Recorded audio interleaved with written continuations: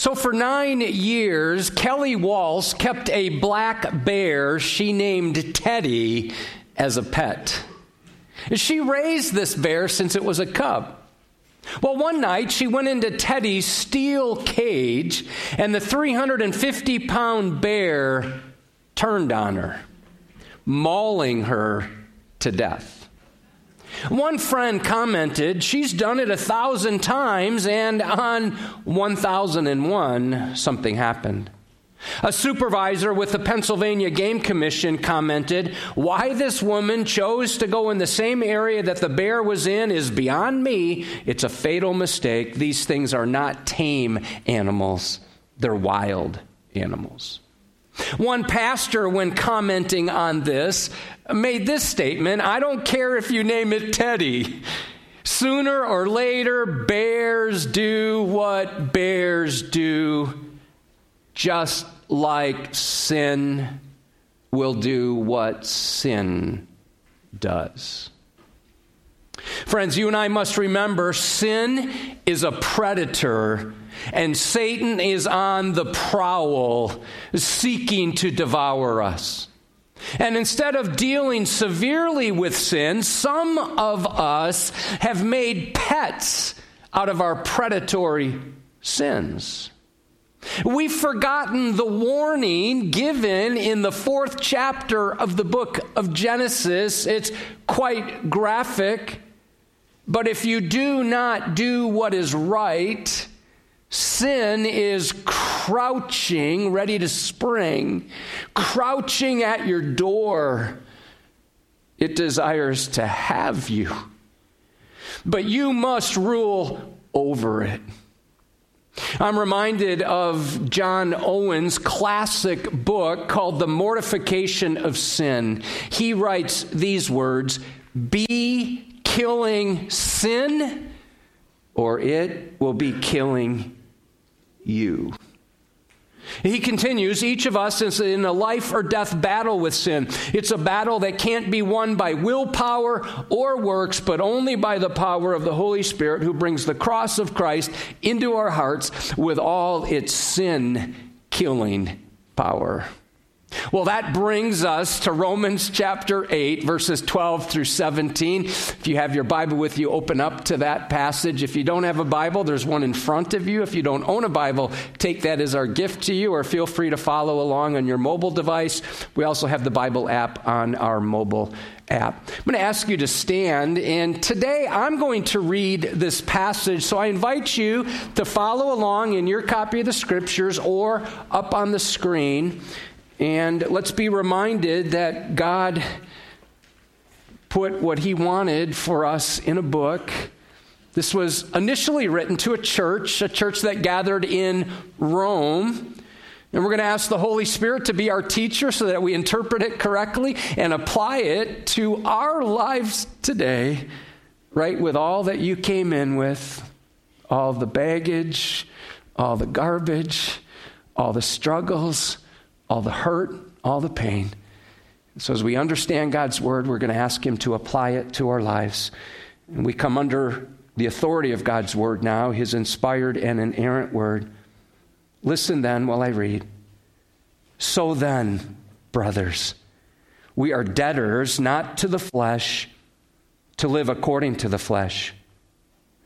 For if you live according to the flesh, you will die.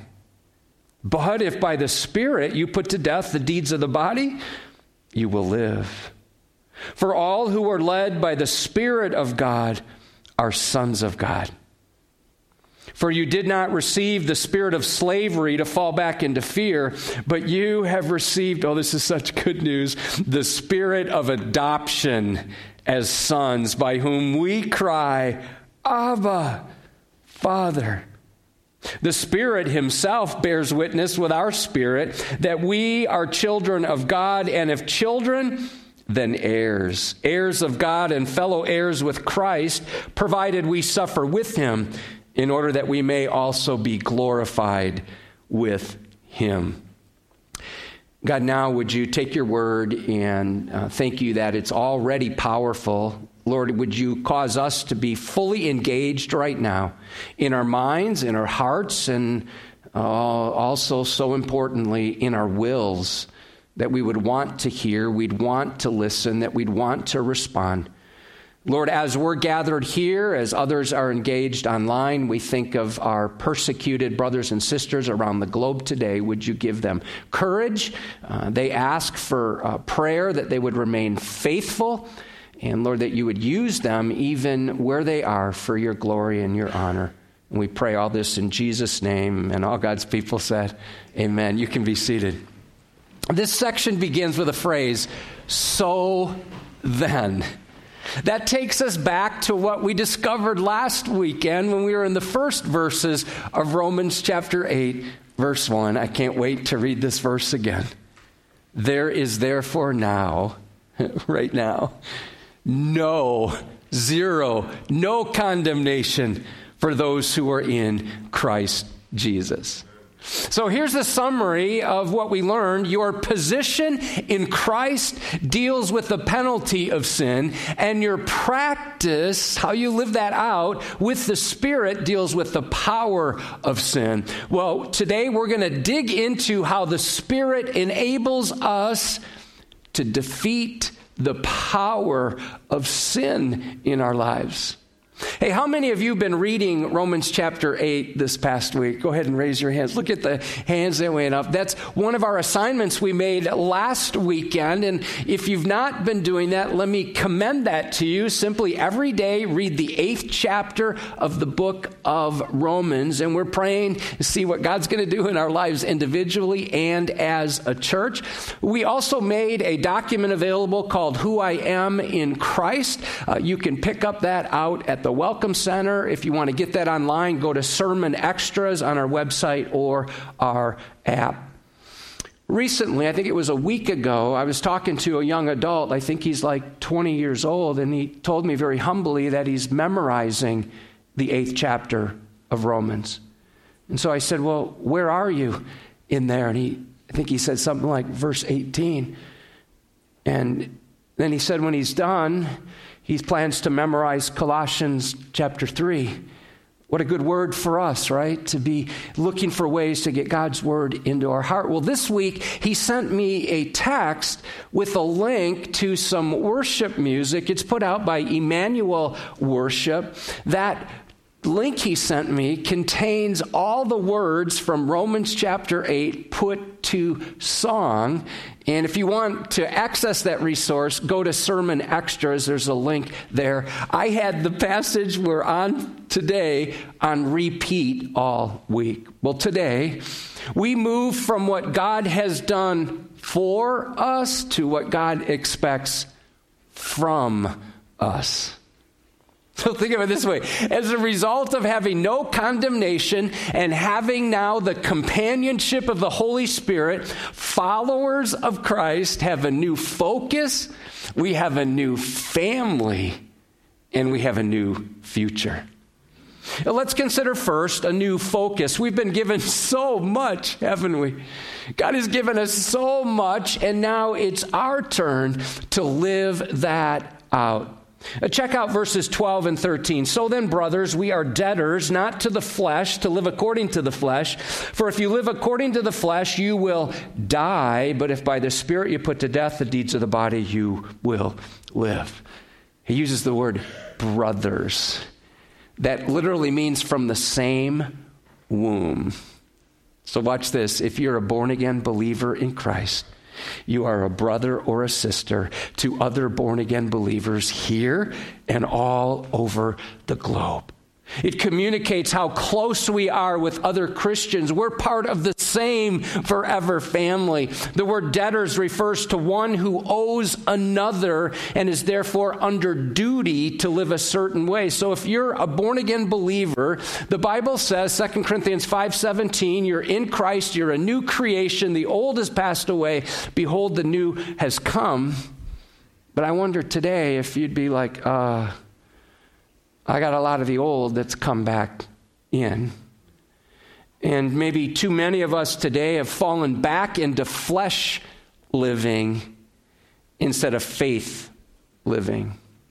Brothers and sisters, we do not owe the flesh any favors because it has never done us any good. And some of us feed our flesh way too much. And when we do that, that either produces self-indulgence. The more we sin, the more we cater to our desires and our lusts and those things that we want. It just creates more. So it's either more self-indulgence or more self-righteousness. When we live for the flesh, it leads to death. Sinful living is linked to death, but putting sin to death is linked to life. I came across a helpful acrostic, perhaps you'll find it helpful, for the word flesh, following long-established sinful habits. Charles Ryrie, who used to teach at Dallas Theological Seminary, referred to Romans 8:13 as the most important single verse dealing with the spiritual life. Because living according to the flesh leads only to death. What are we called to do? We're called to put the flesh to death. Now, some translations use the word mortify. That means to kill. All right, let me just talk candidly. Too many of us are way too passive about sin in our lives. We're like, yeah, I guess I got some of that. We excuse it, we rationalize it, we blame somebody else, we minimize it. We're like, it's not that big a deal. It's just who I am. It's just what I do. But listen, to put to death the deeds of the body refers to slaughtering sin in our life. Too many of us cater to the flesh. God tells us to crucify the flesh. Now, there are two aspects of putting the deeds of our body to death, which appear at first glance to be contradictory. So first, it's already been done positionally.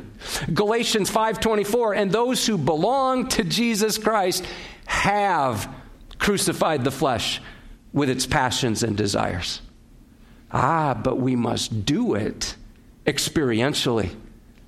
Colossians 3:5, a command, an imperative. Put to death, therefore, what is earthly in you. And then he defines it: sexual immorality, impurity, passion, evil desire, and covetousness, which is idolatry.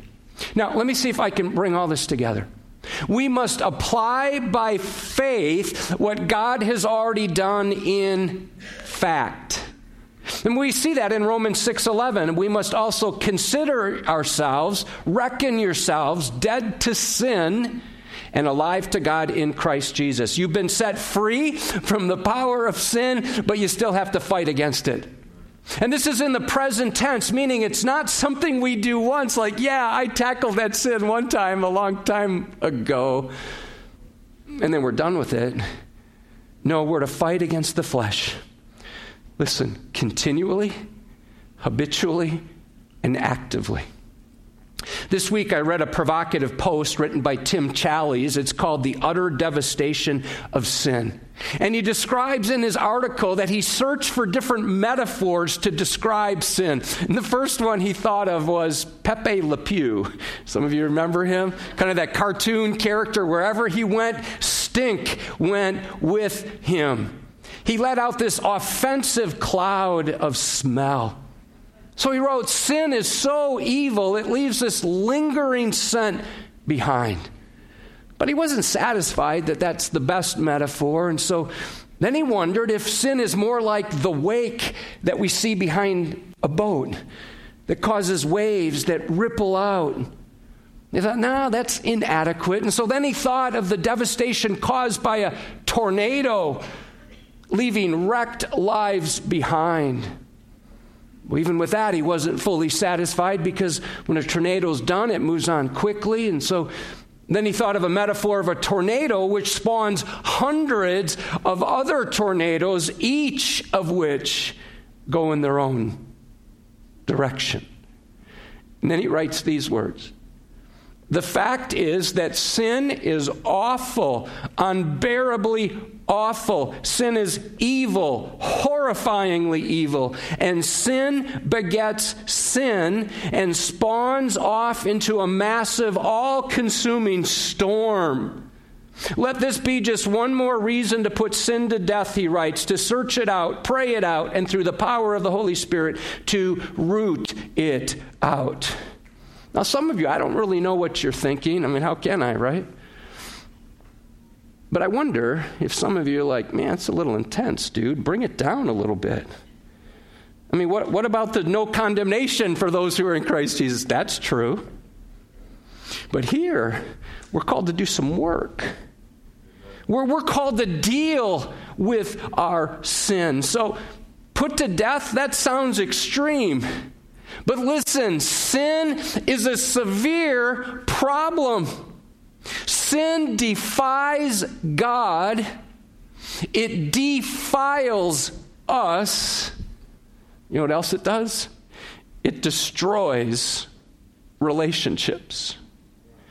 And I see some of you, I've been part of causing that. And some of you have been on the receiving end of that.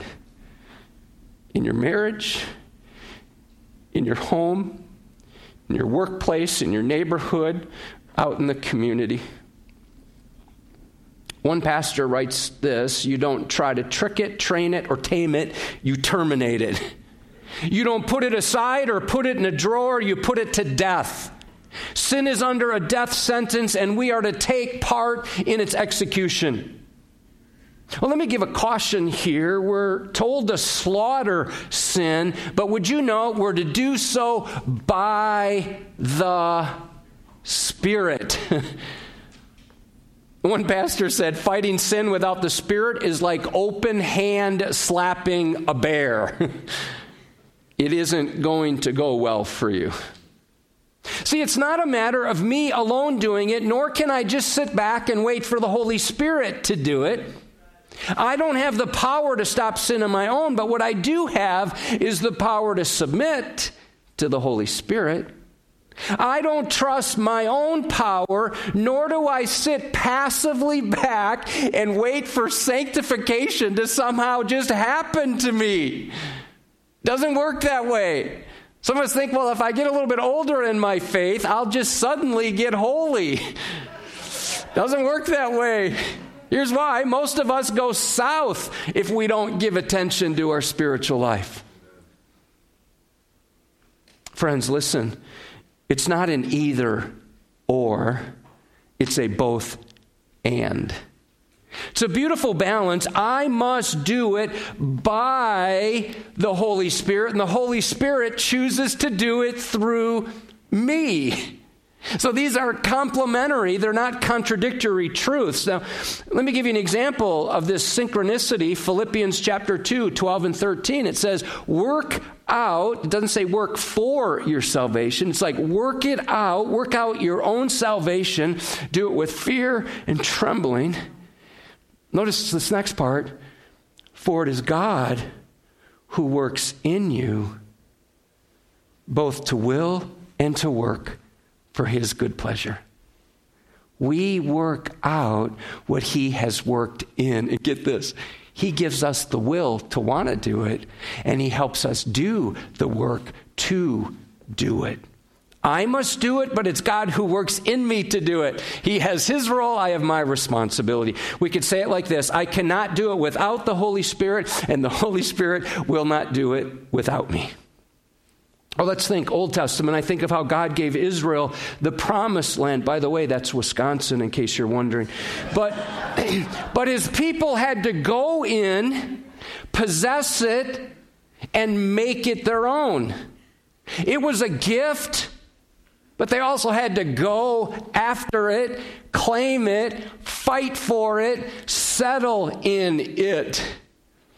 Well, let's look at Joshua chapter 21, verse 43. Thus the Lord gave to Israel all the land that he swore to give to their fathers, and they took possession of it.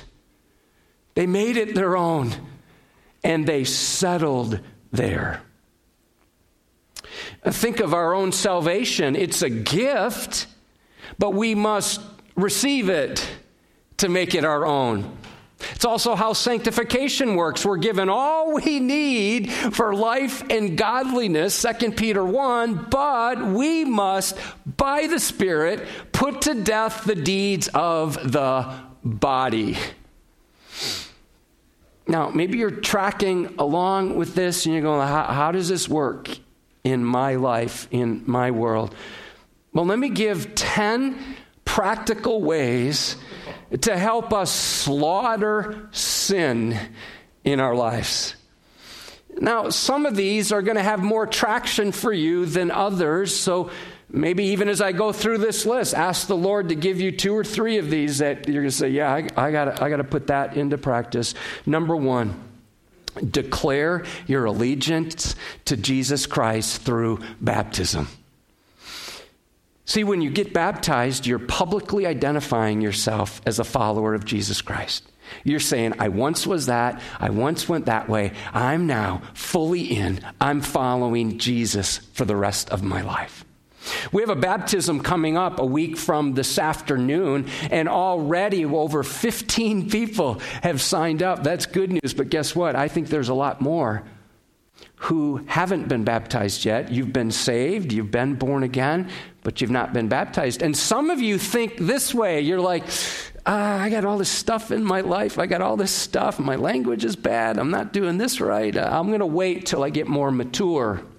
It's not how it works. No, after you're saved, the next command is to get baptized, commandment given by Jesus himself. So it's a matter of obedience, not a matter of maturity. Number 2, you know how when babies are born, they have this like soft spot on their head? It's like, don't touch that, right? You don't want to cause any damage. Hey, you probably have a spiritual soft spot in your own life. You know what it is. You're thinking about it right now, and you're hoping nobody else knows what that is, but God knows, and you know. It's good to just identify it like, whoa, that's my soft spot. Third, recognize this about sin. Sin is a slippery slope. And sometimes people are like, well, how far can I go and it still be okay? We shouldn't think that way. We should stay as far away from the cliff as possible. Because once you start to slide, it's slippery. Number 4, when you do sin, confess quickly. Repent immediately. Number 5, I first heard this from John Piper many years ago. It's very helpful. I commend it to you.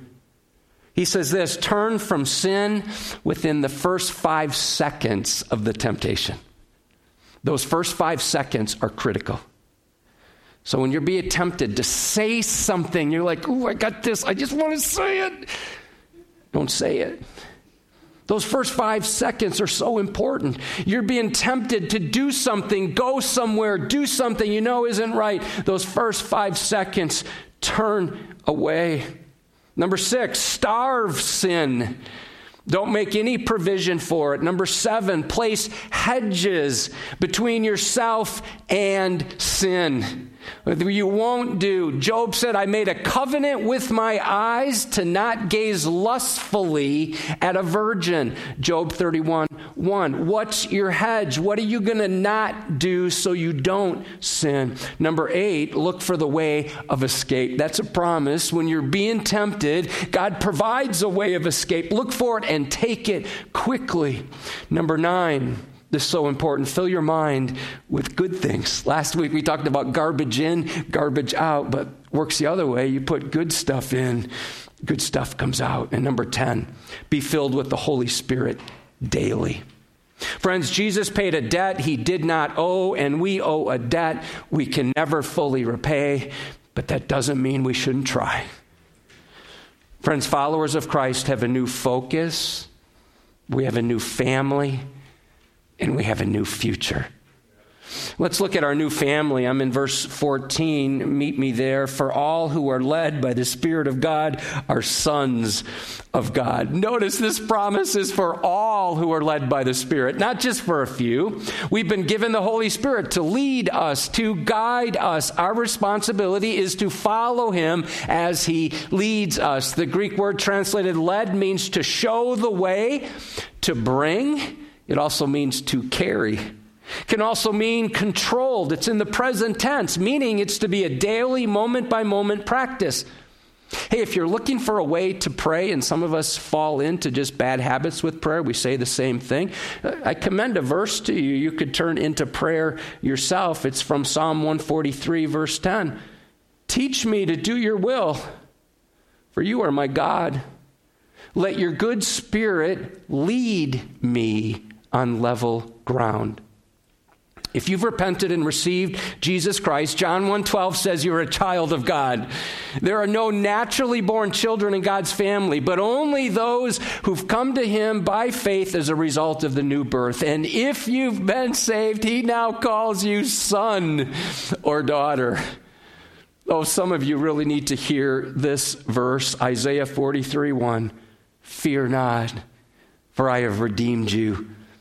I've called you by name. You are mine. Do you know, as one of God's children, you are his? Isaiah 49:16 says, God has engraved you on the palm of his hand. Listen to the intimacy the Almighty longs for in 2 Corinthians 6:18. I will be a father to you, and you shall be sons and daughters to me, says the Lord Almighty. Think with me about the parable of the prodigal son, right? He Dad, I want my money. He leaves, he goes off, he wastes it, he wakes up and he's in the pig pen. Literally, he's eating the food the pigs are eating. He's like, how did I end up here? This wasn't my plan. And he starts remembering what it was like when he was back home. He starts remembering his dad. He prepares a speech. And in that speech, his desire is to be accepted, hired as a servant. And his idea is, well, maybe my dad will just hire me and he'll let me work in the fields. So he heads back. Well, while he's coming home, the father is waiting. He's looking. He can't wait for his son to come back. He sees his son and he runs to him. The son's ready to give his speech. The father doesn't let him finish. Do you know why? Because his son isn't a servant. His son is his son. And he says, welcome home. Welcome back. And he embraces him. My son who was lost is now found.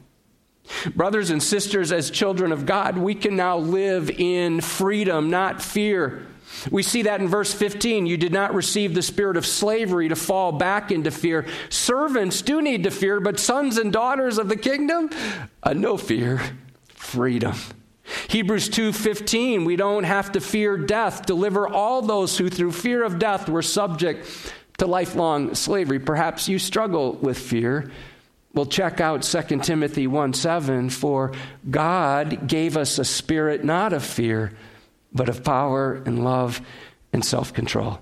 The second half of verse 15 tells us we've been adopted into God's family, but you have received the spirit of adoption as sons, by whom we cry, Abba, Father. Adoption is the process by which a person who does not belong to a given family is formally brought into it, made a full legal family member with the rights and responsibilities of that position. In that culture, adopted children enjoyed the same privileges as those children who were born naturally.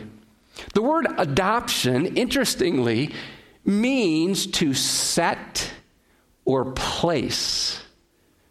That's so much better than the common phrase we hear today, put up for adoption. The reason we shouldn't use that phrase, it has horrible roots. You see, beginning in the 1850s, orphan trains carried more than 120,000 children out of New York City away from the families they're born into. And the train would come into communities in the West. The children were put up on the platform, on display, waiting to be claimed.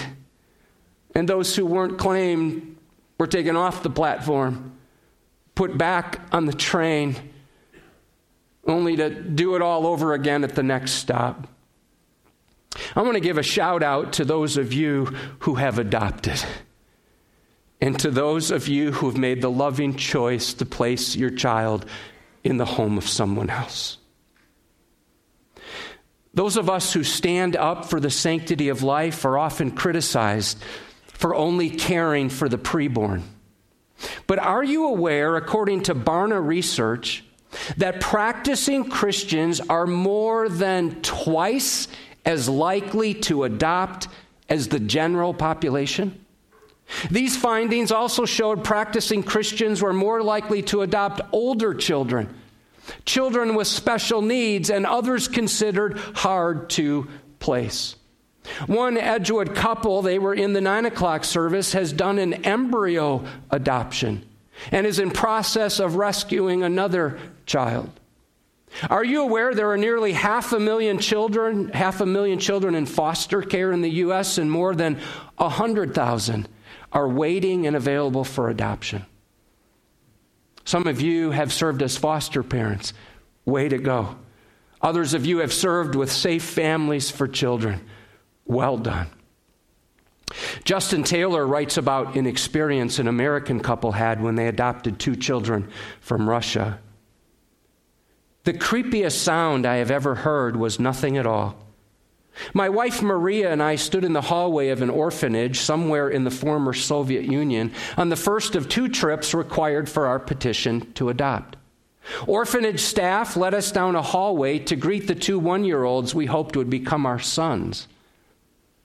The horror wasn't the squalor and the stench, although we at times stifled the urge to vomit and weep. No, the horror was the quiet of it all. These children did not cry, because infants eventually learn to stop crying if no one ever responds to their calls for food, for comfort, for love. No one ever responded to these children, so they stopped crying. The silence continued as we entered the boys' room. We read them books filled with words they couldn't understand about saying goodnight to the moon. What's that book about anyway? But saying goodnight to the moon and cows jumping over the same. But there were no cries, no squeals, no groans. Every day we left at the appointed time in the same way we had entered, in silence. On the last day of the trip, Marie and I arrived at the moment we had dreaded since the minute we received our adoption referral. We had to tell the boys goodbye, as by law we had to return to the United States and wait for the legal paperwork to be completed before returning to pick them up for good. After hugging and kissing them, we walked out into the quiet hallway as Maria shook with tears. And that's when we heard the scream. Little Maxim fell back in his crib and let out a guttural yell. It seemed he knew maybe for the first time that he would be heard. On some primal level, he knew he had a father and mother now. I will never forget how the hairs on my arms stood up as I heard the yell. I was struck, maybe for the first time, by the force of the Abba cry passages in the New Testament. Ones I had memorized in Vacation Bible School, and I was surprised by how little I had gotten it until now. His scream changed everything. More, I think, than did the judge's verdict and the notarized paperwork. It was the moment in his recognizing that he would be heard that he went from being an orphan to being a son. If you have repented and received Christ, you can call the Almighty Abba. Because born-again believers are adopted into God's family, one of our delights is to cry out, Abba, Father. That word cry is emphatic. It means to call out loud, to shriek. We have the amazing privilege of calling the awesome, majestic, all-powerful God of the universe Abba. No, that's not the name of a Swedish singing group from the 70s, but I guess it is. But here, Abba is an untranslated Aramaic word meaning daddy, papa. It's an expression of familiarity. It's an expression of intimacy. Used first by small children, but continued throughout life as part of the language of the home. I was thinking about that. Abba communicates relationship. Father communicates reverence.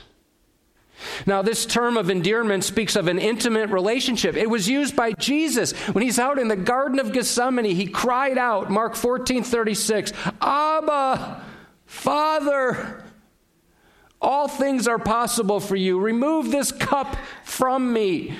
Yet not what I will, but what you will. Friend, you can approach Daddy God, Papa, Father, with confidence. As you and I learn from how Jesus prayed, as we commit to do his will, whatever that might be. We have communion with God because of our adoption, and we can communicate with him because he invites us to call him Abba. Oh, there's more. On top of that, according to Galatians 4:6, notice this verse, and because you are sons, God has sent the Spirit of his Son into our hearts, crying, Abba, Father. That's what the Holy Spirit is crying. See, if you're like me, there are times when you may wonder, does God really care? Well, it's at those times the Holy Spirit goes to work in yet another way. Listen to verse 16. The Spirit himself bears witness with our spirit. What does he bear witness? That we are children of God. The Spirit himself, that's very emphatic. This is the Holy Spirit, the third member of the Trinity, not some inanimate object, not some power, not some kind of Star Wars kind of force. We have a dual witness of our adoption into God's family. Listen, we cry out, Abba, Father, and the Spirit echoes that. And he gives testimony that we are a child of God. According to 1 John 4:13, one of the roles of the Spirit is to give us certainty about our salvation. By this we know that we abide in him and he in us because he has given us of his Spirit. The Holy Spirit gives inner testimony with our spirit that we are adopted into God's family. 2 Corinthians chapter 1 speaks to that. He's put his seal on us and put it in the Holy Spirit in our hearts as a guarantee. Ephesians chapter 1, we're sealed with the promised Holy Spirit, a guarantee of our inheritance until we acquire possession of it. The Holy Spirit confirms our adoption, and therefore we can have confidence that we are children of God. He gives independent testimony, and he corroborates the testimony with our own spirit. According to Deuteronomy 19:15, a matter can only be decided based on the testimony of at least two witnesses. So one pastor says it well. Our human spirit says, I'm a child of God, Abba, Father. And the Holy Spirit says, yes, she is a child of God, Abba, Father. And out of the mouths of two witnesses, it is established, it is settled, and it is sealed. Followers of Christ have a new focus, we have a new family, and a new future. Well, let's look now at our new future. Perhaps you heard this week the iconic musician Prince was in the news. Okay, not Prince himself, his estate. You do recall Prince has some Quad City connections as well. You see, Prince died from an overdose in 2016, but he did not leave a will, which made everything very messy. His entire estate worth over $156 million, but his surviving relatives will split less than $6 million of that. Those who are related to Jesus through the new birth won't just get a portion, they'll inherit the full amount of his inheritance. Look at the last part of the first part of verse 17. And if children, then heirs, heirs of God, fellow heirs with Christ. Galatians 4:7 says something similar. You're no longer a slave, but a son. And if a son, then an heir. So our spiritual inheritance works differently than inheritance here on earth. Here we get an inheritance, or we might get an inheritance when someone else dies. With God, you get your inheritance when you die. And as an heir of God, you are in God's will and you share in God's family fortune. Ephesians 1:18, that you may know what is the hope to what he has called you, what are the riches of his glorious inheritance in the saints. 1 Peter 1:4 says that inheritance is guaranteed. Would you note the phrase fellow heir? That's a co-participant or sharer. So if you know Jesus, everything he has is yours. Hebrews 1:2 says that God appointed his son heir of all things. Hey, you don't just get a portion, a small little sliver. You get it all. And being a fellow heir with Christ means everything Christ has, you have. A fellow heir is different from multiple heirs. Multiple heirs receive a share of the estate, but joint heirs inherit all the estate together. Everything Jesus has, he gives to you, and Jesus has everything. Is your mind blown yet? Wow. God has given us so much. And it would be so easy to think, well, that means life's going to go easy for me. Verse 17 isn't over. Provided we suffer with him in order that we may also be glorified with him. Friends, suffering comes from being identified with him. Every Christian will suffer with and for Christ because sonship and suffering go together. This theme is going to be developed in greater detail in the verses to follow, but suffice it to say, we must go through grief in order to enter glory. We are the heirs of God, but the full benefits of this will not be poured out on us until eternity. Our present grief prepares us for promised glory. And in the meantime, we'll share in the sufferings of the Savior. Since Jesus suffered, we should be prepared to suffer ourselves. Listen, some of us think something's wrong, I'm suffering. No, suffering doesn't mean that something's the matter. No, it means it's a mark of our sonship. Philippians 1:29 is a good corrective for us when we wonder why we're going through stuff. For it has been granted to you that for the sake of Christ, you should not only believe in him, but also suffer for his sake. Acts 14:22, a passage that you generally don't hear a prosperity preacher expounding. Through many tribulations, we must enter the kingdom of God. But suffering doesn't get the last word. We've read the final chapter. The story of God ends with glory. Because we suffer with him, we will be glorified with him. Oh, just a couple verses. Revelation 3:21. Jesus says, I'll grant him to sit with me on the throne.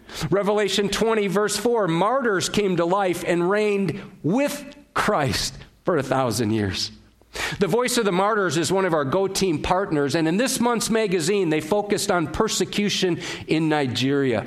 One story caught my attention. After 36 Fulani Islamic militants burst into a pastor's house, they kidnapped him and his family, telling him that they might kill him. Pastor Emmanuel was unfazed. He said, I've given myself over to God. I'm ready to die. After walking for many hours, Pastor Emmanuel finally arrived at the kidnappers' camp, where he began the most difficult month of his life. During the daytime, he was bound, blindfolded, and guarded, and at night, he and other kidnapping victims slept on the ground, where maggots crawled around their hands and feet. Emmanuel trusted God to sustain him through whatever the militants had planned. This is what he said, I had faith that God was there with me.